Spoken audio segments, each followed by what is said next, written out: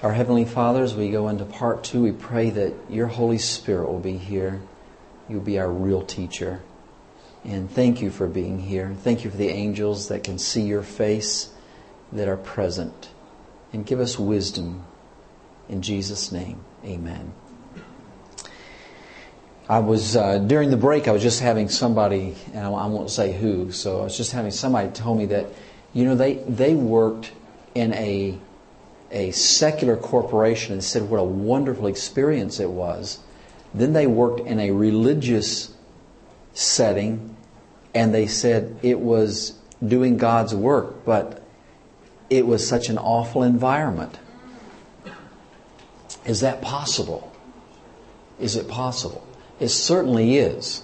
I commented to the individual, I said, so the corporation that you're working for was using God's principles in the pursuit of mammon, and here is a religious organization using the devil's principles in order to try to get the Lord's word out. It's kind of an interesting world sometimes. But what we want is we want the two together. Am I right? We want God's work to be carried out God's way. Let me tell you what Ellen White says to some people like me. People say, you're a conference president. Let me just tell you this, or you're division president. I put my shirt on just like everybody else did this morning. Okay? Position does not give value to your life. It does not make you, it adds value, but it doesn't make you more valuable than somebody else. Let me put it that way. Neither does it necessarily give you more wisdom. In fact, Ellen White says, the job of conference presidents is to consult. Now, there are times you have to get things going, you have to give direction, etc., etc. You're expected to do that. But the whole concept is that we're to consult with one another because we are all brethren. And I'll put the cistern in there too. We're all brethren and cistern. The ground is equal at the foot of the cross. Now that doesn't mean that we don't respect people's responsibility. We should. The pastor, I had a ministerial director told somebody the other day they had talked to a pastor and they not talked too nice to the pastor.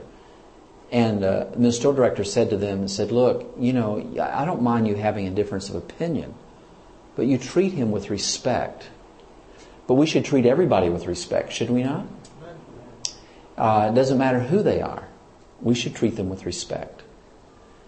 Does Jesus treat us with respect? He treats us with respect even when we are in the opposite camp from Him. He still treats us with respect.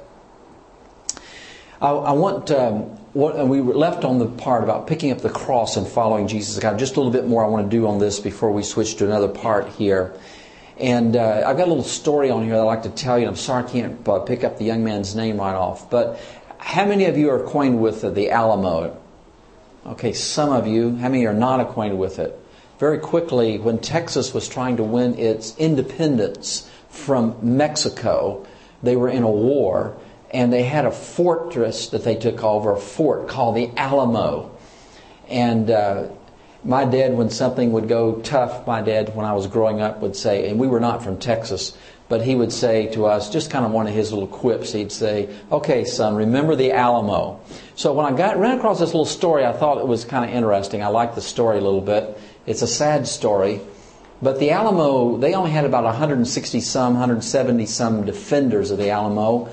And the Mexican general came up against that fort with 4,000 soldiers.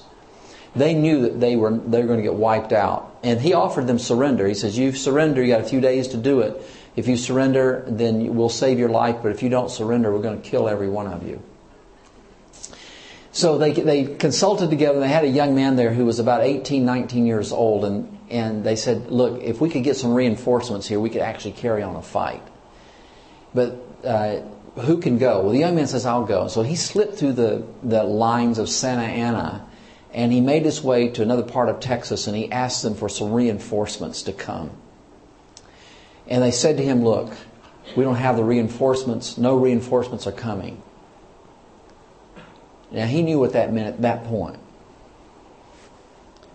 if he makes his way back through the lines of Santa Ana and delivers the message that there's no troops coming, it means they're all going to die, including him. He had a heavy responsibility. But he said, it's my responsibility to take it back. Knowing he would be dead the next day, he slipped through the lines of Santa Ana and delivered the message to the rest of them that there was no reinforcements coming. They'd already decided they were going to fight to the death. And they did. Every one of them lost their lives. Responsibility. Sometimes responsibility takes us places we wish it wouldn't. There have been times in my life saying, how did I get myself here? When you were in the Congo, how did you get yourself here? Well, you didn't. You were just bearing responsibility. He may tell you that story a little later. But taking responsibility is a powerful thing. What kind of responsibility does a Christian leader have?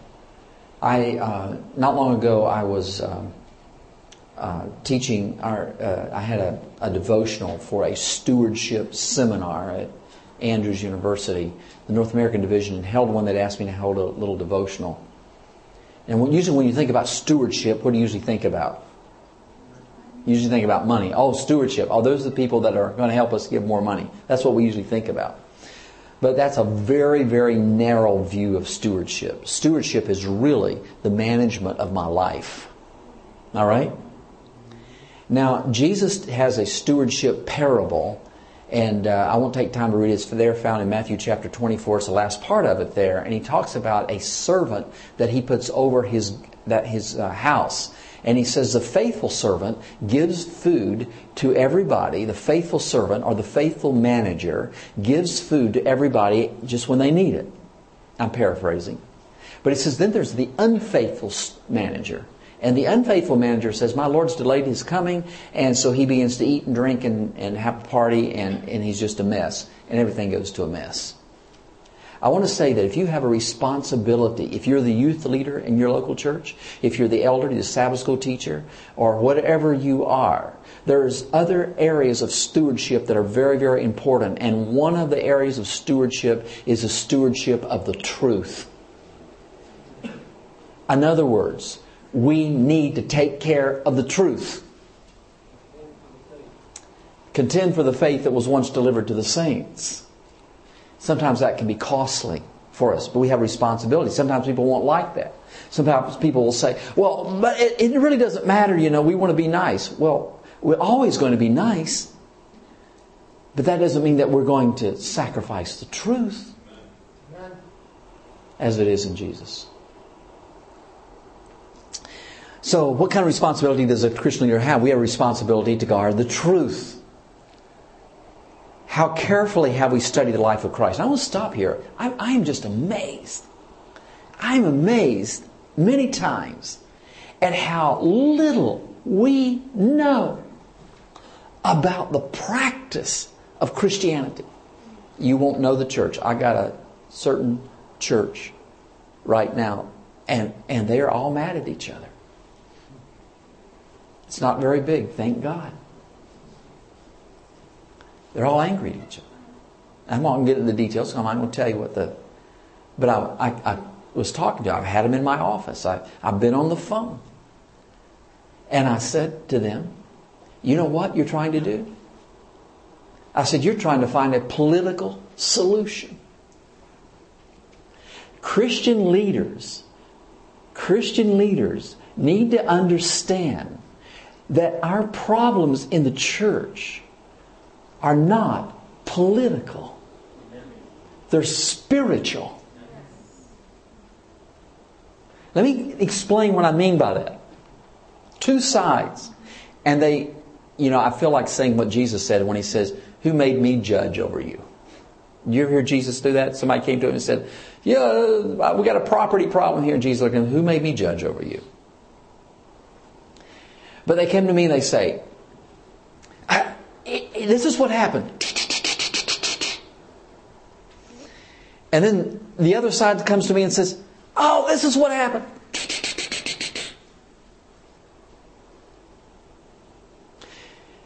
I wasn't there. I didn't hear it. And at some point, I'm not going to be able to straighten that out. You understand? And at some point, I can try to play a political solution by saying, okay, this person's right and you folk are wrong and you just need to, so you can try that. At the end of the day, the only thing that will put those folk back together is the practice of Christianity. Which means that I got to forgive somebody for doing something to me and still love them and put my arm around them and continue to function with them. The practice of Christianity. Whatever happened to the Beatitudes? I was in one church one time and they were having some kind of whatever. We have wonderful churches, by the way, in Michigan. I have wonderful pastors. But people are people. You understand? I don't care wherever you go, people are people and something's going to happen. I was in one church, and it was a larger church, and they were having some kind of whatever, and I just sat there and looked at all of them and quoted the Beatitudes. It's kind of hard to be mad at somebody when you hear Jesus say, and say, blessed are the meek. And by the way, if you ever have in your heart, if you ever feel a lot of stress, just start repeating the Beatitudes. It'll bring a calmness. Blessed are the merciful. What's the rest of it? I look at some people sometime and I said, do you need mercy? Do you have any shortcomings? Do people have to put up with your shortcomings? Let me ask it in here. Do people have to put up with your shortcomings? Come on. Yes. Don't tell me you don't have any.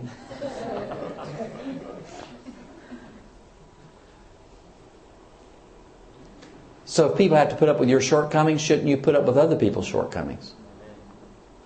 As leaders, we have to understand that. We also have to understand people don't come in perfect packages. They don't. Blessed are the merciful, for they shall what? Obtain mercy. So if you want mercy, you've got to give mercy. And if you don't give mercy, you're not going to. That's the practice of Christianity. And so my point is, as Christian leaders, we need to be really, really acquainted with the Beatitudes. We need to be really acquainted with the fruits of the Spirit. That is as much truth as the Sabbath. And somebody should have said amen. I love the Sabbath. But what good will the Sabbath do me if I'm mean?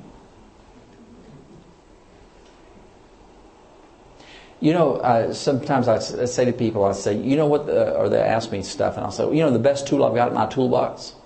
Anybody want to guess what it is?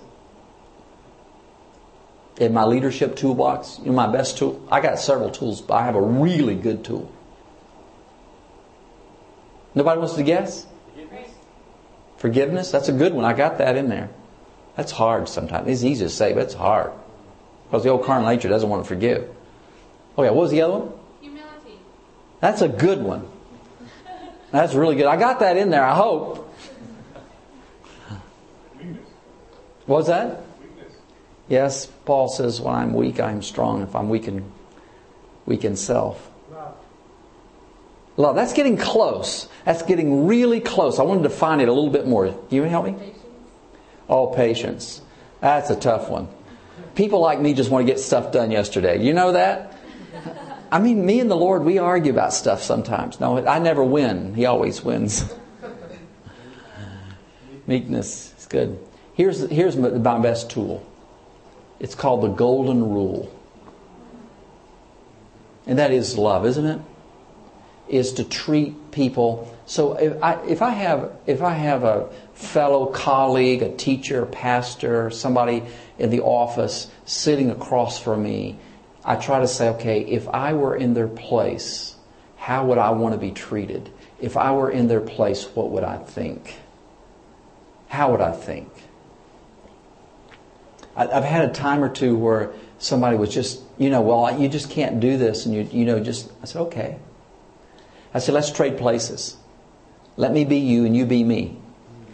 Now you tell me what you would do. And all of a sudden, things get silent. So I had one person look at me and said, well, but you are you. You have to do whatever you have to do. I said, no, you tell me what you would do if you were me. And they couldn't come up with anything else. In other words, that proved to me at that point I was treating them well. You understand what I'm saying by that? Now, there's been times when I've had a person say, well, would you try this? And I got thinking about it. I said, I think that's fair. Let's try that. Let's try that. See if it works. See if it gives us a solution. Don't you like solutions? Oh, we're going to talk about solutions at some point here, aren't we? And we're going to have a good time with that. But anyway, we're talking about following Jesus in Christian leadership. And I want to tell you, you better go to the fruits of the Spirit, go to the Beatitudes, go to the Golden Rule, put those in your toolbox, and you'll be amazed at the difference that makes in the surroundings that you have. And I wish I were perfect at the application of all those. And I know that I'm not, but we keep trying, keep getting back up, as David Asscherick says. All right, do we really know what Jesus teaches? What does Jesus teach? I want to apply those teachings in a practical way to my life. That's the only way we can lead, is to lead where He follows. A follower follows because he believes in and trusts the leader. To what extent do you believe in and trust Jesus? That's a powerful question. You must ask yourself, to what extent, how far do you believe that in the teachings and trust the teachings of Jesus? By the way, someone during the break came up to me and they pointed out something on the nevertheless, and they gave me another illustration of the nevertheless. It's a very powerful illustration. And that's when Jesus was in the Garden of Gethsemane, where He says, Lord, I don't want to drink this cup. Could Jesus see the cup? Could He see the whipping that He was going to get on His back? Could He see that? Could He see the mockery and the spit and the horrors of everything He's going to... Could He see it? When He gets at the tomb, can He see through the gates of the tomb? Can He see any hope on the other side of the tomb? Can He see anything? All He can see is darkness. And that's why that cup trembles in His hand, because all logic points to absolute failure and finish for Him. Except for one thing. His Father. He's following His Father. His Father says, at that moment, the nevertheless, I'll abandon whatever I can see and trust you with the darkness. So as a Christian leader, will you follow Jesus? The question is how do you know you will follow Jesus? You're going to have to reach down deep inside yourself and ask those questions. Any questions on that before I switch to teachability? If you're going to be a leader, any kind of leader, we've got to be teachable. I think we've already established that fact that, first of all, our major teacher, our most important teacher, is the Lord Jesus Himself. Am I right? We sit at His feet. We learn His ways. But do we also learn from each other? Does Jesus teach us through other people? Absolutely teach us through other people. Elder Paul Ratsara came to our conference. I have just learned so much from him. I've been so blessed by him. And I've told some of our workers, I said, I think Jesus was speaking to us through His servant. His servant. That's not to lift up the servant, it's to lift up Jesus. But Jesus does use people to teach. And I have to have an ear to be listening for the voice of Jesus in lots of places. And I see John here. Somebody gave me one of John's CDs. 4 or 5 years ago, John. It's been that long. Time goes fast. Maybe. Anyway, it was this whole thing on what it means to really surrender my life to Christ. And I love the Lord. I was doing good things, I think. But all of a sudden, after listening to that, I found a struggle in my heart. Because I always wanted veto power in my prayer life. To say, Lord, all of a sudden I came face to face that, God just might say no a lot of times. And I'm going to have to let Him say no. And still be happy. Because I trust Him with the yes and the no. Amen. That is at the heart of Christian leadership. You've got to go there because we got to take people there. At the end of the day, we're all like John the Baptist. John the Baptist says, my greatest joy is being a friend of the bridegroom. My greatest joy is not being a leader. My greatest joy is getting people together with the Savior. I love that about John the Baptist. Well, teachability. This is John Woden, and he says this. He said, it is what you learn after you know it all that counts. So you can have a lot of experience. And guys like me, you got to watch. Guys like me, I got to watch a guy like me.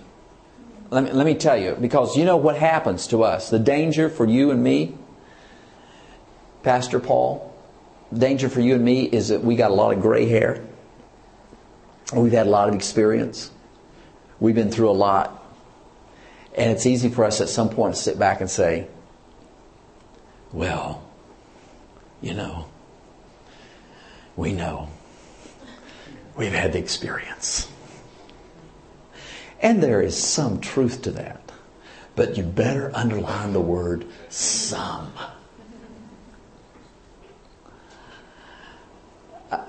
Because, let me tell you, the longer I live, I think the less I know.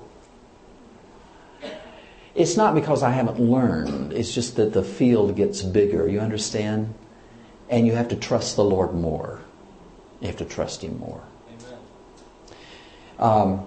There's nothing worse in leadership than a know-it-all.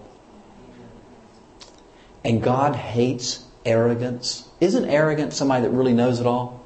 They got the confidence. They know. I think it's good to have confidence in the Lord and to move. You don't want to be timid all the time. There's a place for timidity. But not just to be arrogant. God hates it. You can read all in the Scripture. He hates arrogance. This is coming from Ellen White, and I want to look at this for a minute. All who occupy responsible positions. Let me ask you, if you're the leader of the young people in your local church, is that a responsible position? Amen. Whoever occupies a responsible position, stop here. If you're a mother in your home, is that a responsible position? Whoa. If you're a father,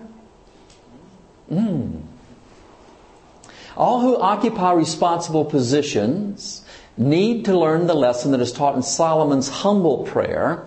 They are ever to remember that position will never change the character or render man infallible. And I think this was a huge problem in the days of Jesus. If you look at the Sanhedrin, Ellen White talks about the contrast between Caiaphas and Jesus there in the temple, where Jesus was teaching the people, and Caiaphas shows up to demand why he's doing this. She says Caiaphas stood there, his hair silver, and his robes impressive. He had a dignified bearing. Everywhere he went, people almost worshipped him. Those are my words. And then she says, in contrast to that was Jesus, filled with serenity, unafraid, face filled with God's love. And she noted the contrast.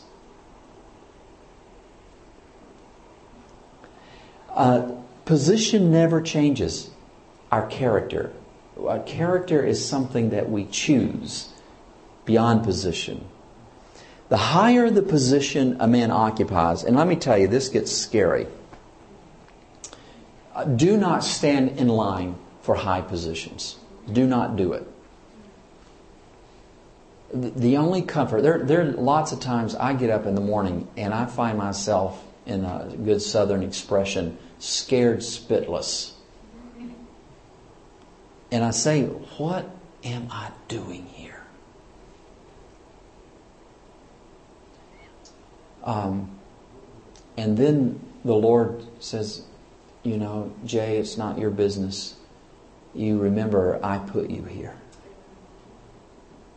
I put you here. You want to know that God was doing the work and not you. The higher position a man occupies, the greater responsibility he has to bear.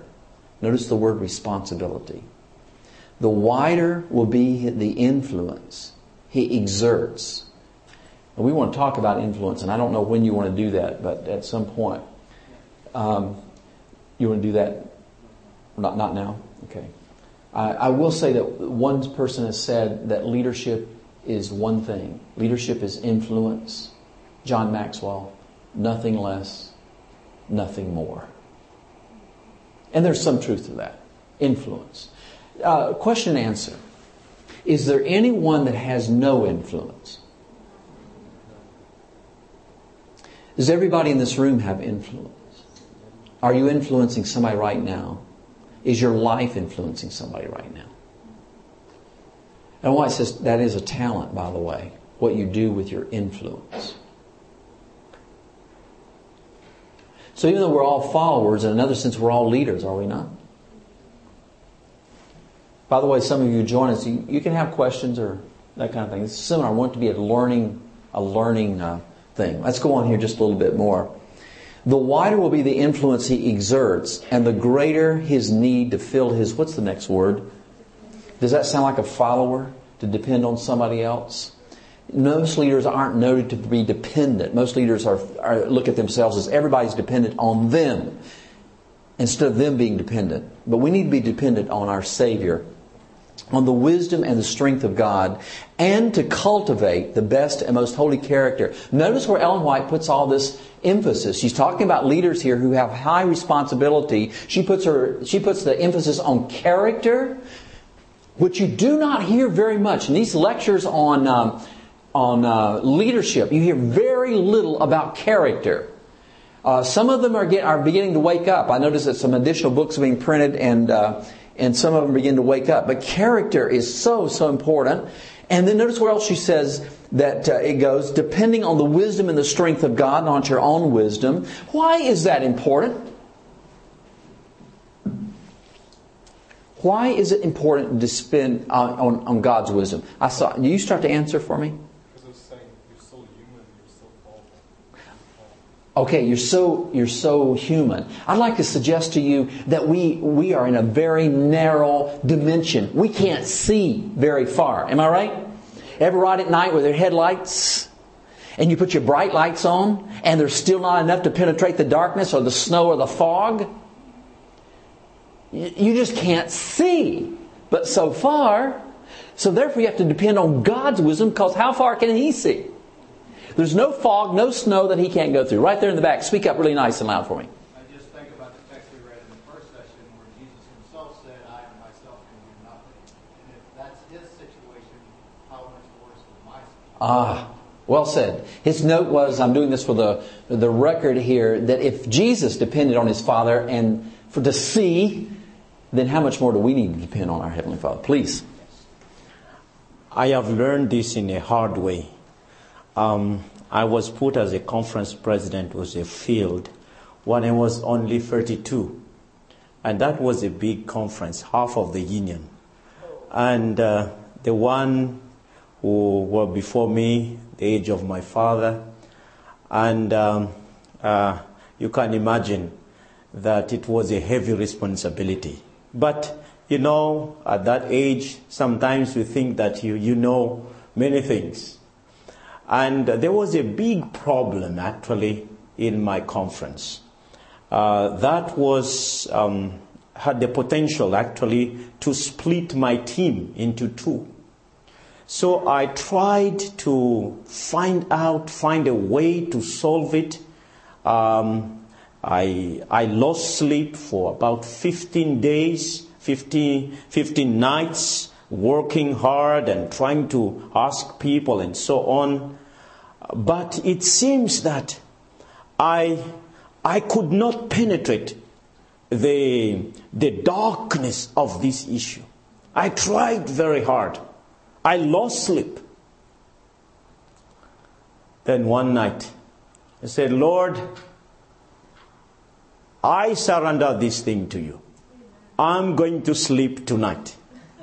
I'm going to sleep tonight. I give up. I tried. I used my little brain and so on for 15 days. But there was no way. So tonight, I'm going to sleep. Please take care of this. I went to bed for the first time after 15 days. I had a sound sleep. Around 1 o'clock that night, it was almost an audible voice. I was waken up. The voice said, do this. 1, 2, 3, 4, 5. But 30 seconds. I applied it the following day. It worked. Amen. I worked for 15 days. No solution. I asked God to take care of it. 30 seconds. I learned this in a hard way. If you keep coming to the different series, I will expand that. Listening to the voice of God. Being a leader. I think that is the key. To listen to His voice and to know His will. And to have the courage to do it no matter what. That is leadership. 30 seconds and 15 days. I like that kind of solution. Let's go look at let's go back here. Those who accept a position of responsibility in the cause of God should always remember, they should do what? Always remember that with the call to this work, God has also called them to work circumspectly before Him and their fellow men. Unpack the word circumspectly for me.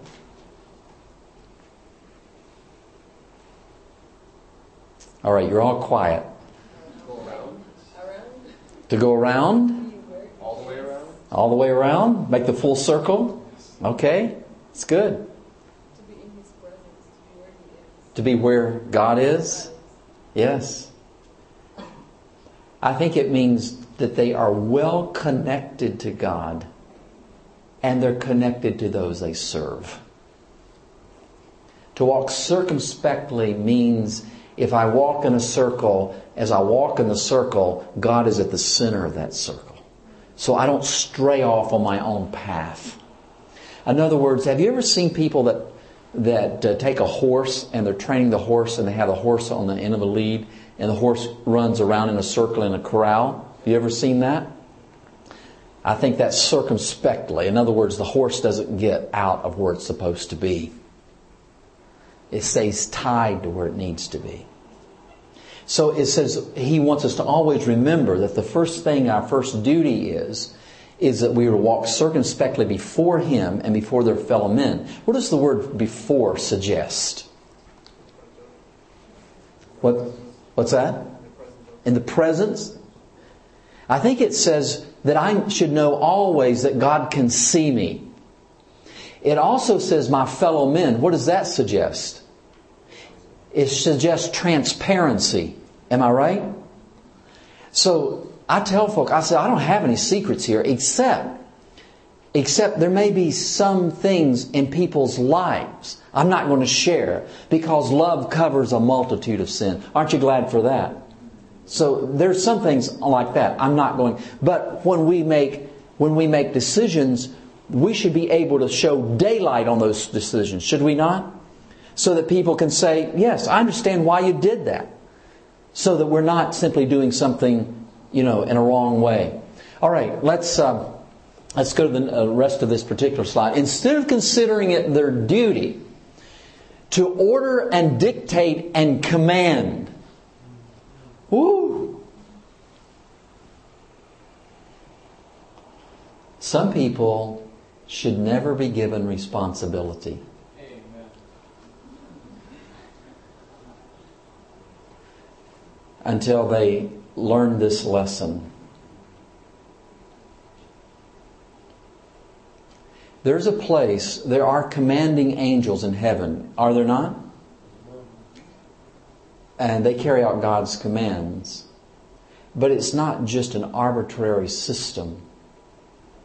Sometimes in the church, it's easy for us to say, I'm the pastor. I may not say it like that, but somehow I want to make sure you get it. I'm the pastor.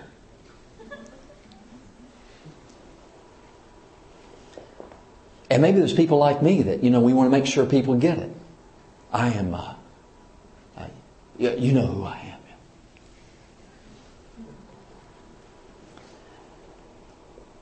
God does not call His under shepherds, underline the word under. He is the shepherd. All we're doing is doing His work. He's the one who gives the orders. We're not called here to command in a military fashion per se. Instead of considering it their duty to order and dictate and command, that doesn't mean that there's not times to do a little of that. But some people just think that's their duty. There's some people who think, I'm here to give orders. No. Let's go on. They should realize that they are to be what? Learners. So that means if you're called to a position of responsibility, you're called to go to school. How about that? So the fact that I'm called to do this job that I'm doing right now means that I'm in school. Elder Ratsara is in school. Division president, you're in school. Studying right now. What was that? Studying right now. Amen. Called to be learners themselves. When a responsible worker fails to learn the lesson, the sooner he's released from his responsibilities, the better it will be for him and the work of God. Why is it better for him?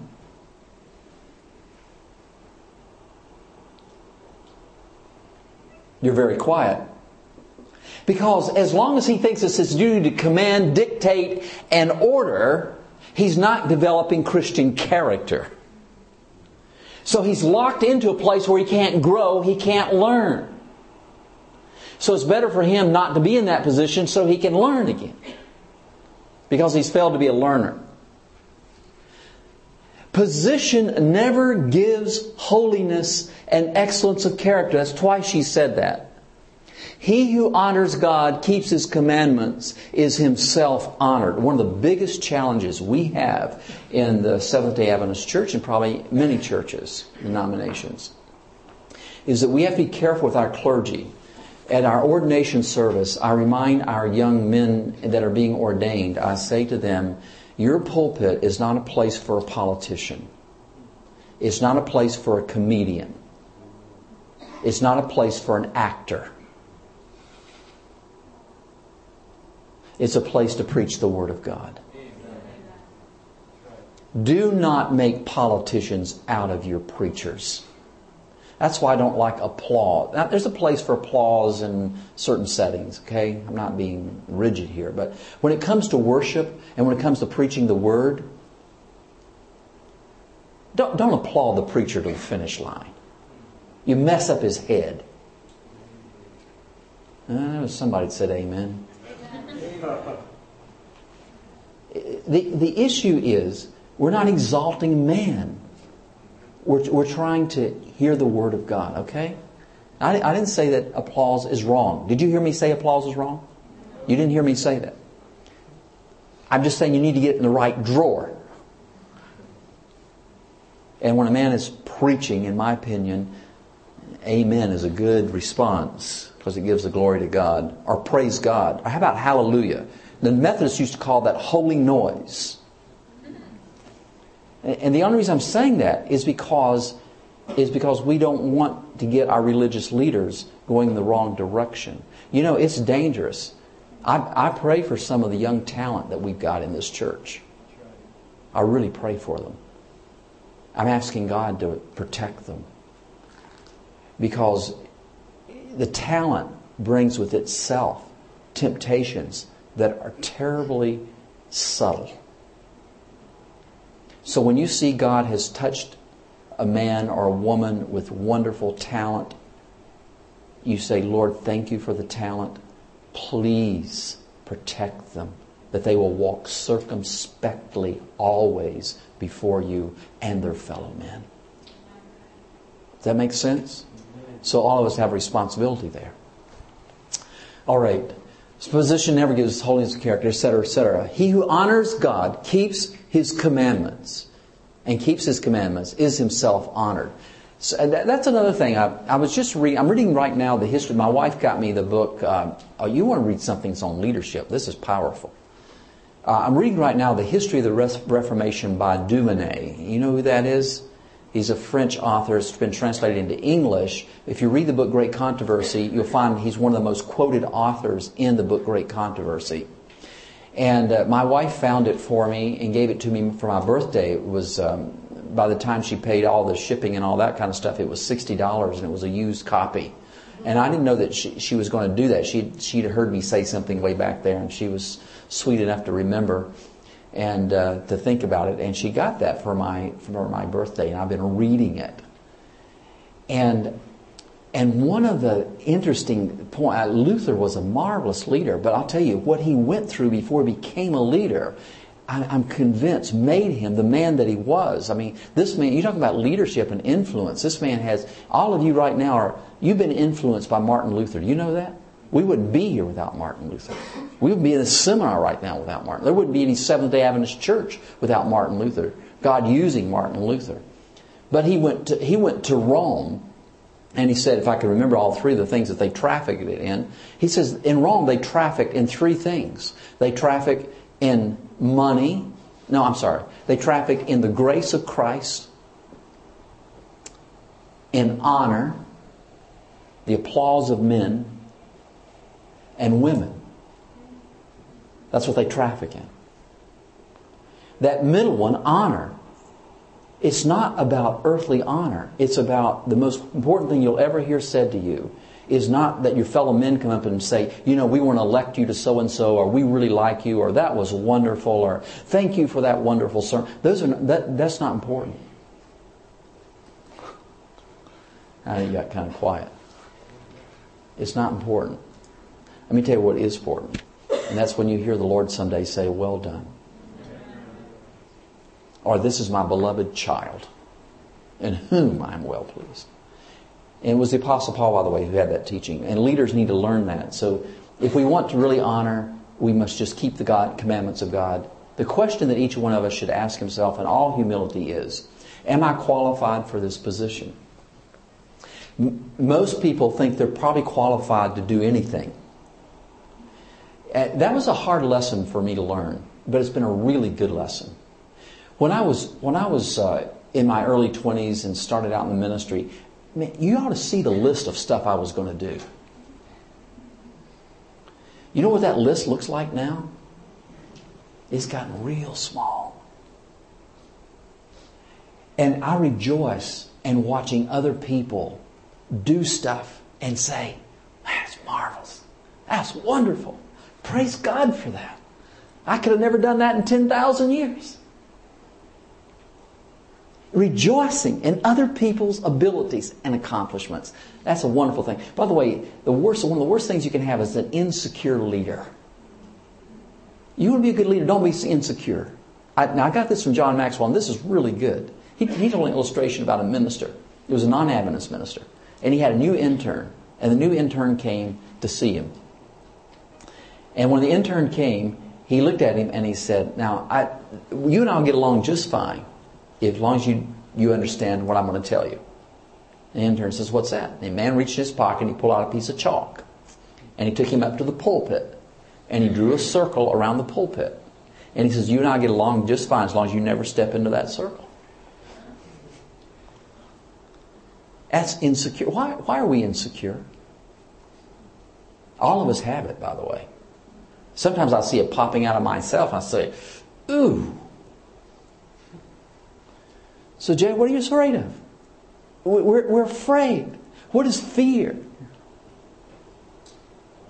Fear is the opposite of faith. Fear and perfect love cast out fear. I understand that. But faith also trusts. If you trust God with your life. Amen? With me? All right, good. Pastor Ratsara, I'm watching for you. Anytime you want to comment on this, I want you to comment. You ready to comment on this? You want me to go ahead? Okay. The question each should ask himself, and all human, am I qualified for this position? Have I learned to keep the way of the Lord, to do justice and judgment? The Savior's earthly example has been given to us that we should not walk in our own strength, but each of us should consider himself, as Solomon expressed it, a little child. What happened to Solomon? This man had it all. Wisdom, the whole thing. Humility, he loved the Lord. He started out on all the right feet. What happened? Can it happen to you? What? Yeah. He got to the place that he felt he was well qualified for the position. He got to the place that he lost justice and judgment. And he lost his humility. And he began to walk in his own strength and figured that he could figure it out. You know, I wonder if what happened. You remember that story where the two prostitutes came in front of him with the babies? What a sad story. Remember the story? And he said the knife, I'll just cut one of them in half. And that way he determined. And that was a brilliant move. I mean, it was so brilliant. And all of Israel said, oh, wow. Whoa. And I think they must have praised the God of high heaven. And it just probably went to his head. Please, Kyle. Yeah, could you talk more on that? Am I qualified for this position? Yeah. Because I think sometimes, we get ourselves in positions where we certainly don't feel we're qualified, but that old statement that says God doesn't call it qualified, but qualifies the call. Yeah. So maybe could you expand on that some more? Okay, let me repeat his question. His question was that the old statement where God doesn't he doesn't qualify the person, he qualifies the call. Is that the way you said it? He doesn't call it qualified, he qualifies the call. Okay, he doesn't call it qualified, he qualifies the call. Yeah, right. Well, let me talk about that just a little bit, because it's a tension. There's a tension there. Let me just go back to my own personal experience just a little bit. I was in the 10th grade, I think, and I sensed the call of the ministry. And I think that there were natural inclinations and natural talents in my life that would lend themselves to be a blessing in the ministry. And I think we have to all take personal inventory. There are people, God loves, let me put it this way, God loves variety. Amen? He loves variety. Look at a forest. When you ride down and look at a forest, even if you look at a forest of conifers, there's all kinds of conifers in there, all kinds of evergreens. And the truth is that God does that because we all need one another. So there's an interdependence that goes on here. So that means I do need to, at some point, take stock of my talents and my passions. I think God puts passions in people's lives. I use the ministry because that's just where I'm at. If you were to talk about being a physician, I'm not qualified for that. I'm not really good at math. I just don't have, I love science, but I just don't have a scientific brain. So if you were to ask me, am I qualified to be a physician? I'd probably say, no, I'm not going to go down that road because I just don't have the aptitude for that. I probably don't have the aptitude to be a nurse either. I could probably work on the bedside manners. But I don't want to be one of those doctors that has great bedside manners and I'm a butcher in the surgery room. My mother, by the way, worked as a nurse in an OR room, and she says they're not all created equal. I probably have physicians in here right now, so I'm not trying to be hard. Neither are preachers created equal. And I think sometimes we don't go looking for something, but God sends people to encourage us. God sent a pastor in my life to encourage me. At 16, he wanted me to hold an evangelistic series. And he says, Jay, I think we see in you ought to think about the ministry. And I felt that call in my heart.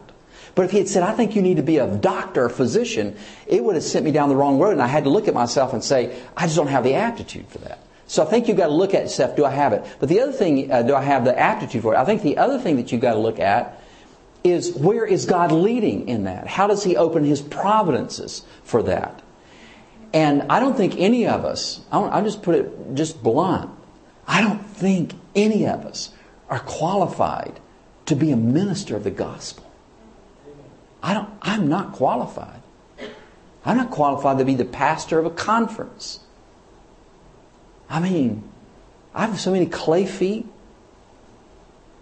So there is then that step where God says, okay, I'm going to do the calling now, and I'm going to help you, and as long as you depend on me. Let me ask you a question. Was Solomon qualified to be king?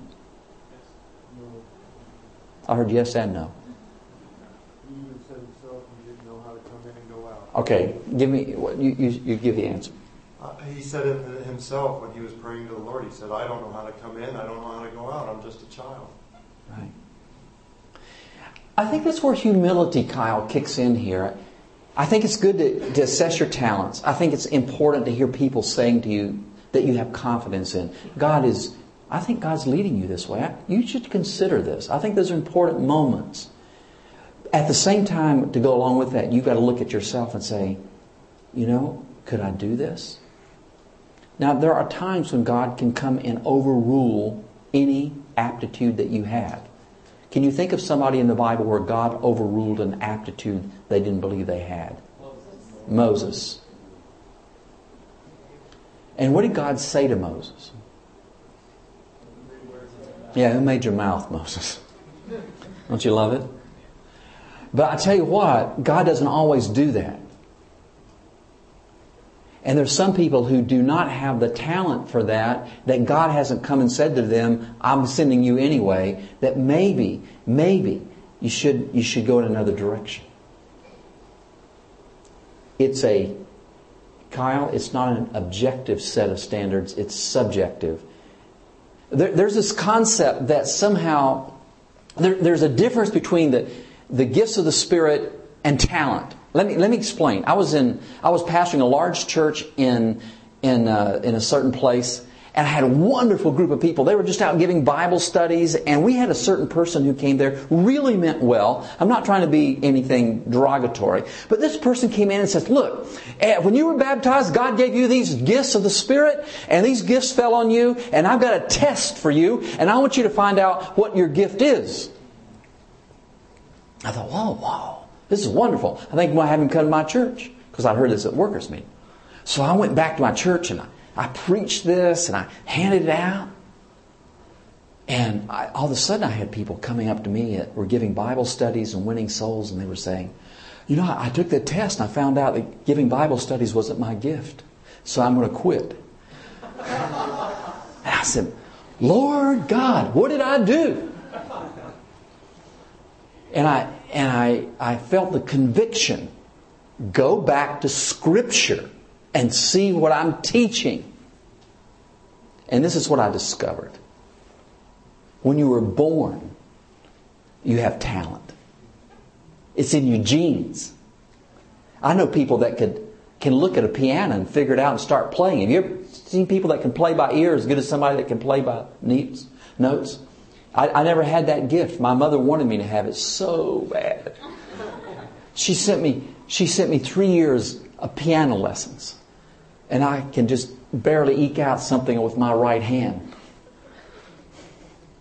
I just didn't have it. When you're born, you got talents. When you're baptized, the talents now belong to the Lord Jesus. Yes. Amen. Wherever they belong to the Lord Jesus. And you should bless those talents, educate those talents. Those are good things. Education is a good thing to equip those talents. But the gifts of the Spirit are supernaturally given when you run out of talent. Next part's very important. To advance the gospel. Am I right, Pastor? Yes. Isn't that what happened in Acts? Could those guys, did they have any understanding of how to organize a church? 12 fishermen? Not 12, they weren't all fishermen. But you understand God had to give them stuff. Did they need language? Skills? Did they have time to go to school and get it? You speak 4 languages. No, not envious is not the right word. I'm so proud of you. Someday Jesus will help me. Maybe. Come in. I can see you. You got it on your face. Come over here and add to this. You see where I'm going? Don't forget this brother here. I got to get back to that brother in a minute.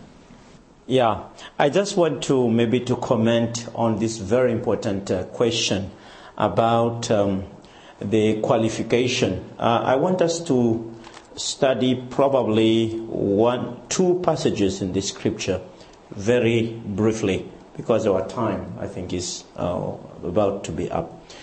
2 Corinthians chapter 2 and chapter 3. I like this. It is about Paul. He said here, 2 Corinthians chapter 2, verse 16, to the one who are the smell of death, to the other the fragrance of life. And this is the question. And who is equal to such a task? So, for Paul, really, he said, no, I'm not qualified for this position. But if we continue the reading of the passage into chapter 3 this time, and verse 14, and I read, anyway, starting with verse 3. Such confidence as this is our through Christ before God, not that we are competent in ourselves to claim anything for ourselves, but our competence comes from God. So you see the contrast here. To be qualified is to feel that you are disqualified, so that God can give you the competence you need. That is the key. And when you study actually the writings of Paul, it is always there. He said, no, who is equal to this task? I can't. I have done this. I persecuted the church. I'm not qualified even to preach this gospel. And then said, yes, because I am not qualified, God gives the competence, qualification to do this. But if we feel competent or qualified, then that means you are already full and there is no room for God. And here, verse 6, He has made us competent as ministers of the new covenant, not of the letter, but of the Spirit. And then quickly, let's go to the Old Testament. You see, the children of Israel needed to build the tabernacle. And, they did not have the skills to do this. It's very, very difficult task to accomplish. So God intervened. And we will talk more about this, about leadership. I do believe, brothers and sisters, dear young people, that what we need now in leadership is God's intervention. When you study the Bible, it is about God's intervention. From the beginning, the creation is God's intervention. Redemption, God's intervention. Those miracles, Old Testament, New Testament, the Christianity through the ages, God's intervention. And the bad thing is that somehow that is played down. We need to get it back. And that is the key for Christian leadership, to go back to the real thing, which is allowing God to intervene again. So here, Exodus chapter 35. 35 and verse 30. Said 30 to 34 and even 35. Then Moses said to the Israelites, "See, the Lord has chosen Bezalel, son of Uri, the son of Hur, of the tribe of Judah." And he has, definitely they were not qualified. They were part of the slaves, and they didn't get this training. So God has chosen them. And then verse 3, and he has filled him with the Spirit of God. That is the first qualification, by the way, to be filled with the Spirit of God. Spirit of God with skill, ability, and knowledge in all kinds of crafts. And then he was also given the ability to teach others, verse 34. And in verse 36, so Bezalel, Oholiab, and every skilled person to whom the Lord has given skill and ability to know how to carry out all the work of constructing the sanctuary. So this is the key. We will talk more about this probably this afternoon, about this God's intervention. I'm so thrilled by this one. And I think this is the key. And I believe that if we get this, when we finish this seminar, I think our seminar is successful. Because that is the key. I have experienced this in the leadership, allowing God to intervene. Because God, the way God leads His church is by intervention. All right. Okay. I think our time is up. This media was produced by Audioverse and Hope Media Ministry for GYC, Generation of Youth for Christ. If you would like to listen to more great media like this presentation, or if you would like to learn more about GYC, please visit www.gycweb.org. You can also find great witnessing media at www.audioverse.org and at www.hopevideo.com.